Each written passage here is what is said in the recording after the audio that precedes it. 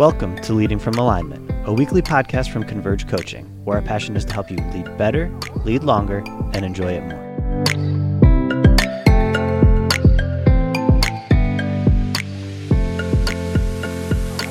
Hello, everybody, and welcome again to another episode of Leading from Alignment with our good friend, coach, mentor, tormentor, John Opalewski. How are you today, John? Jim, I'm doing well. It's good to see you. It's good to have you back hosting the podcast again. Yeah, I had a great time. Mackinac Island, the only place in the world where you eat lots of fudge and try not to step in it, is Mackinac Island, Michigan. It's a wonderful place. We enjoyed it. We have a guest with us today, and we have him for a very specific reason. Why don't you introduce him? Today we have Pastor Steve Zerilli with us. Steve is the executive pastor at Woodside Bible Church in Troy, Michigan. And I'm just getting to know Steve, actually. We've met a few times, talked a few times, and wanted him to come and talk with us about this subject, Jim, of creating a structure for health among your staff. And Huge. I just think the intentionality of what Woodside Bible Church is doing in this area and Steve's involvement in it will be of great interest to our listeners today. Right so, on. Steve, welcome to the podcast. We're glad to have you. Yeah, great to be with you guys. Thank you so much for having me, John and Jim. So Steve, tell us a bit about your story. You know, your faith journey, maybe for a little bit, and your call to pastoral ministry. Yeah, sure will. I had the opportunity to grow up in the great state of Ohio. So for all the Michigan listeners, I am from the Buckeye State. And maybe that means you're going to just shut off the podcast. Well, thanks for joining us today with Leading from Alignment. There's no good thing that could come out of there, right? So, yeah, I grew up in Akron, Ohio, is my hometown, and went to a church called The Chapel that was a fairly well-known church in that area, right in the middle of the urban center of the city. And really it was through my parents and my upbringing that I learned about the gospel of Jesus Christ. I was probably 10 years old or thereabouts when I have a specific memory of going into my backyard at the time. And I was one of those stories where I just doubted salvation. I doubted the fact that my continued sin wouldn't separate me from God. And as a child, just processing those things, I remember around 10 years old, I started to settle that in my mind and truly understand that Christ's sacrifice and his atonement for my sin, of course, not understanding all the words, but the concepts, that is something that covered my life from front to back, and that my faith was secure in the work of Jesus Christ on the cross. And so when I was 10 years old, I consider that certainly the time that I understood the gospel to full conversion of faith and placed my faith alone in Christ for my salvation.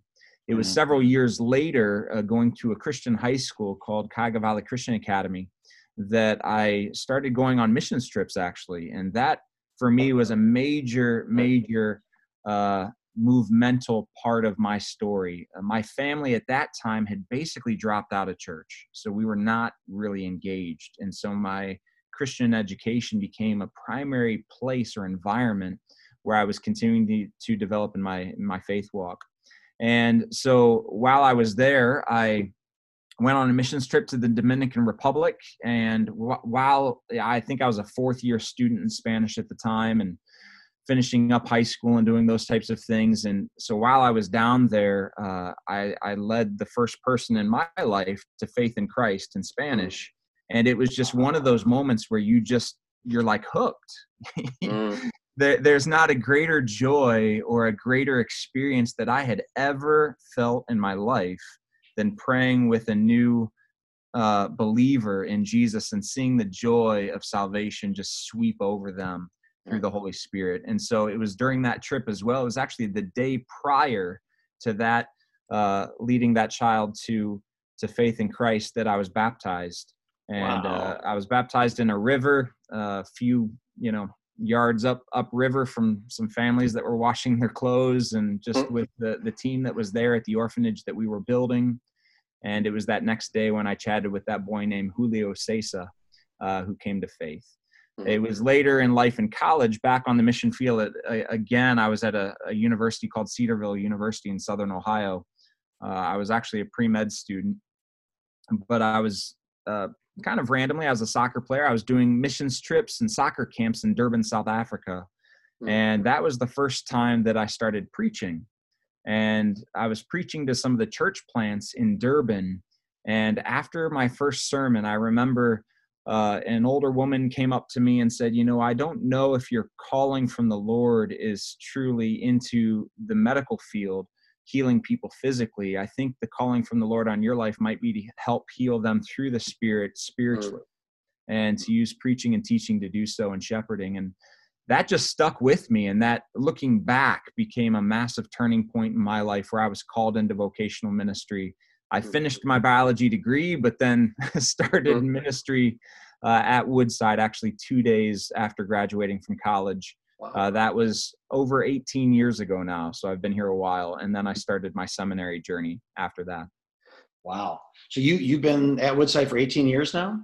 18 years. Yeah. June was 18 years. Yep. Okay. You know, where people are listening to this podcast, so they can't see you, but you don't look like you could be out of college for 18 years. Yeah, well, I appreciate that, but it depends who you talk to. There's several people. Even last week, somebody looked at a picture of my wife and I and thought I was her father. So yes, been there. I've been there. Yeah, our wives love that, don't they? They do, and they never let you live it down either. Yeah, that happened at a drive-through window at McDonald's. I was making fun of the kid, and she looked at my wife and said, "Your dad is so funny." And my wife said, "Isn't he hilarious?" And just let it go. Didn't correct him. Yeah, Right. Terrible, Right. terrible. So you come up with an intentional structure to really care for the emotional health of the staff at Woodside. How many people are on staff at Woodside? Woodside has 14 locations, so we're a multi-site church in Southeast Michigan, and staff members are currently around 230, 240. Okay. And I assume this became a priority because either the collection of stories or a specific story. What events led up to the idea of building an intentional structure, for the health of your staff? Yes, so there's several factors. There's many. Of course, there's no church that I've ever met that says we want to have an unhealthy church culture or a staff culture. I mean, nobody ever says that. Nobody sets out for that. Nobody wakes up in the morning and says, yeah, I don't want our staff culture to be healthy. Everybody either makes the assumption or is even subconsciously or consciously trying to do things to create a positive environment, and one that would model for their church family what spiritual transformation, community, and growth look like. However, there's always factors that come into play within Woodside's story, and within our particular church. A lot of this, might have been even connected to my story. And so I'll start there, where I've done a lot of different roles here. I've been in student ministry and leadership development. I was one of our lead pastors at one of our campuses for 5 years. And then I've been in this present role of overseeing our campuses, our preaching, and our campus pastors for the last 3 years. And when I look back, especially on my time as a campus pastor, really within our structure, that's kind of like our lead pastor, our senior pastor role for that particular site. I went through a season probably about 7 years ago now where I truly went through burnout, and there's just no way around it. I had some medical issues happen in my life. I had some familial issues happen in my life with extended family. There were some interpersonal dynamics happening within the church itself. And all of it created this stew or this soup of a perfect storm, where anxiety started going through the roof. My energy level started dropping. My capacity started dropping. And I ended up taking a course. I was working through doctoral courses at the time at Western Seminary out in Portland, Oregon. And I took a course called The Imperfect Pastor, a book written by Zach Eswine. It's a phenomenal read. Every single pastor that I hire, I ask to read that book now. And I was taking that course with Zach, and he was sharing his story that had his own version of a burnout. And God just revealed to me that that's exactly where I was. And we did not have the rhythms or the patterns or the mentoring or the coaching or the consistency within our staff culture to help us identify and do a better job of preventing that type of a pattern within our team. And so what I did while I was in Portland, I actually called our HR director at the time, and we wrote a sabbatical policy that very same week while I was there. And to be honest with you, it didn't get implemented until this year. So, we've had it for years, but I would say even when it comes to this topic, we're still very much in process, and we're just now getting to that place of actually allowing, enabling, empowering people to take the particular rhythms and patterns that they need to in life to get to healthy places and maintain that spiritual health as well. So birthed out of personal story, birthed out of a large organization moving pretty quickly, birthed out of, a culture that certainly has its stories of ups and downs and staff members who have struggled over the years. So Steve, it's very interesting that you said that you had kind of the plan in place for, I think you said a couple of years, and then it's just been implemented really in the last year. So this is a 3-year span, right? And I want to go a little bit off topic here, but it's related. Why do you think it took so long to get from conception, the conceiving of this plan, and then the actual implementation of it? What are some barriers you think that maybe got in the way? I think in church ministry, we make a lot of assumptions. We make a lot of assumptions about our cultures. And so we don't want our culture within our church family to be presented, whether you're at a large church, small church, or anything in between. You want to demonstrate for those within your church family, within your congregation, that you are stewarding and working hard on their behalf because you know that you're supported by them. Right. It's a not-profit. You want to lead well. You want to model that well. And sometimes that can move us into a cycle where we want to place ourselves into a position saying we're no different than the secular environment. We should have the same kinds of work rhythms or otherwise so we can demonstrate that good testimony with those within our church family. And yet we do need to bring out that there are distinctions. And yes, we do need to recognize that our culture is not healthy when it comes to workaholism, when it comes to individualism, when it comes to these things that can actually lead us down a path of crashing, spiritual crash. right. And so imitating those environments and those rhythms is certainly not a healthy thing to do, but yet sometimes there's those internal pressures that might subconsciously even tell us this is what we ought to do because this is what people are expecting of us. Right. And so some of that was present, I would say, within our context. Some of it is, as we've gone through various leadership transitions, people just bring different hearts to their position. And so one of the things that I really felt a burden for when I stepped away from leading a campus to leading the campuses and helping try to develop this culture across our organization was within church. I think there's a lot of elements that corporate USA can help us and we can learn from that might help us enhance ministry. But corporate principles should never lead ministry. That's so good. They should not lead the culture. They should supplement the culture. So if there's a leadership principle, if there is a proper accounting of things, if there is a best practice that we could use to inform our paradigms of ministry, then those things are all helpful, but those should never become the actual what's leading the culture. To use the expression, that shouldn't be the tail that wags the dog. So what really needs to lead the culture, and this is something I felt like I ought to bring into this role, it's one of the main motivations as to why I took it, was that spiritual family and brotherhood and sisterhood in Christ needs to lead the culture, and then those corporate principles enhance the culture. So how do we function then as brothers and sisters, not as managers and direct reports and bosses and employees? If we start looking at one another as spiritual family, brother, sister, I'm responsible for your spiritual vitality. How does that begin then to change our relationships with one another? Wow. I mean, you said so much there that my head is actually spinning. I mean, this is so good. It is different. The corporate world and the vocational ministry, pastoral ministry world is different. I've been in both. I 16 years in pastoral ministry, 20 in the corporate world.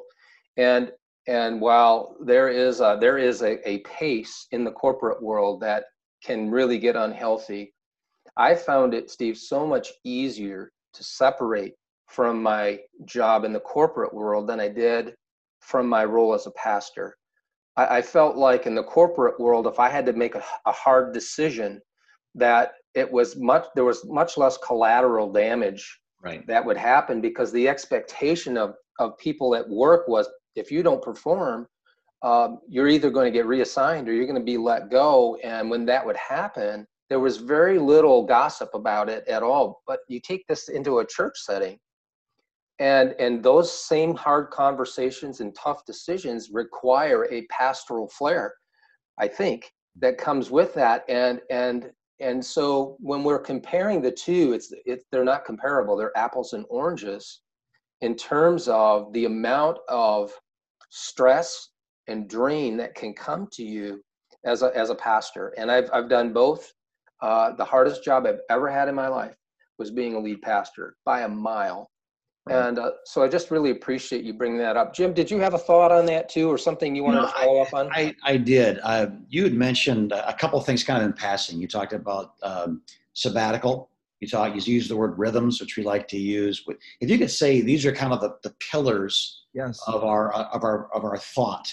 What are the things that you're really most dialed into? What is it you want? I know you want to see rhythms. There's a season of rest every so often. What other things are a part of your program? Yeah, so when we go into exactly what John is sharing, that we do not battle against flesh and blood, we battle against spiritual powers, and that creates in a relational context a weight that is not able to be duplicated. When we think about these two areas, I would put them into two spots: organized and organic. What are the parts of this process that are organized, and which are the parts that are organic? And so when it comes to the organization, there's several elements. It requires high relational accountability. So we have within the organized side of things a monthly dashboard that we do with every employee, every relationship that exists within our organization, where we're not just talking about competencies, but also character and life. We need to have those monthlies in addition to the spiritual rhythms of the individual. So we try to have as many places organized within our rhythms so that you can allow room and space for prayer, relationship, and not simply discussion regarding church metrics, competencies, and paradigm updates, and all those typical things that we, the budgets, butts, and buildings conversations that we tend to, the triple Bs. And so we need to create organized space. So we do that through all staff meetings monthly, biweekly campus pastor meetings, monthly one-on-ones. We try to go through rhythms where we have season sabbaticals now. We're moving towards every 5 to 7 years, creating space for that. And then even things that happen because of specific seasons. So we're in the midst of this whole COVID pandemic right now. It's been very taxing in a different way. And so we gave all of our staff an additional Sabbath week just to say we need extra time and space. And so sometimes we're reacting a bit more organically to what is happening. So it's that promotion of organic through the organized. And so if you start with the organized and say, here's what our rhythms are going to look like, from meetings to relationships to ministry, and then allow the relationships to develop and then encourage those cross-pollinating organic relationships to kind of take over, what ends up happening is staff members and brothers and sisters within community start meeting for coffee and going to dinner and meeting with couples and doing all those things that further deepen and enhance the very culture you're trying to create. So you made space then. You actually created the space through the organization for what would come naturally after that, which is people actually liking each other and working together. And I know people that play together trust each other. People that trust each other work better together, assume the best rather than the worst. Conflict resolution goes down. That's brilliant. Well, as always, 20 minutes goes faster than you can possibly imagine. And we are at the end of our time, but I don't feel like we're at the end of our discussion. Would you be available to do this again for our listeners next week? You got time for another one of these? I'd be happy to. All right. John, I as always, these are the things that you're helping people with, everything that Steve's describing. It's funny how there's a cross-pollination of just truth. You didn't give them the word rhythm, but that's one of the key words: rest, Right. Health, emotional health, burnout. These are words we use almost every week on this podcast. So if people were wrestling with these issues in their own staff and their own life, how would they go about getting a hold of Converge? The best way, Jim, is through our website, convergecoach.com. And if you hit the contact us button, that starts a conversation with us. And we'd love to spend some time just getting to know you and hearing what's going on with you and your organization.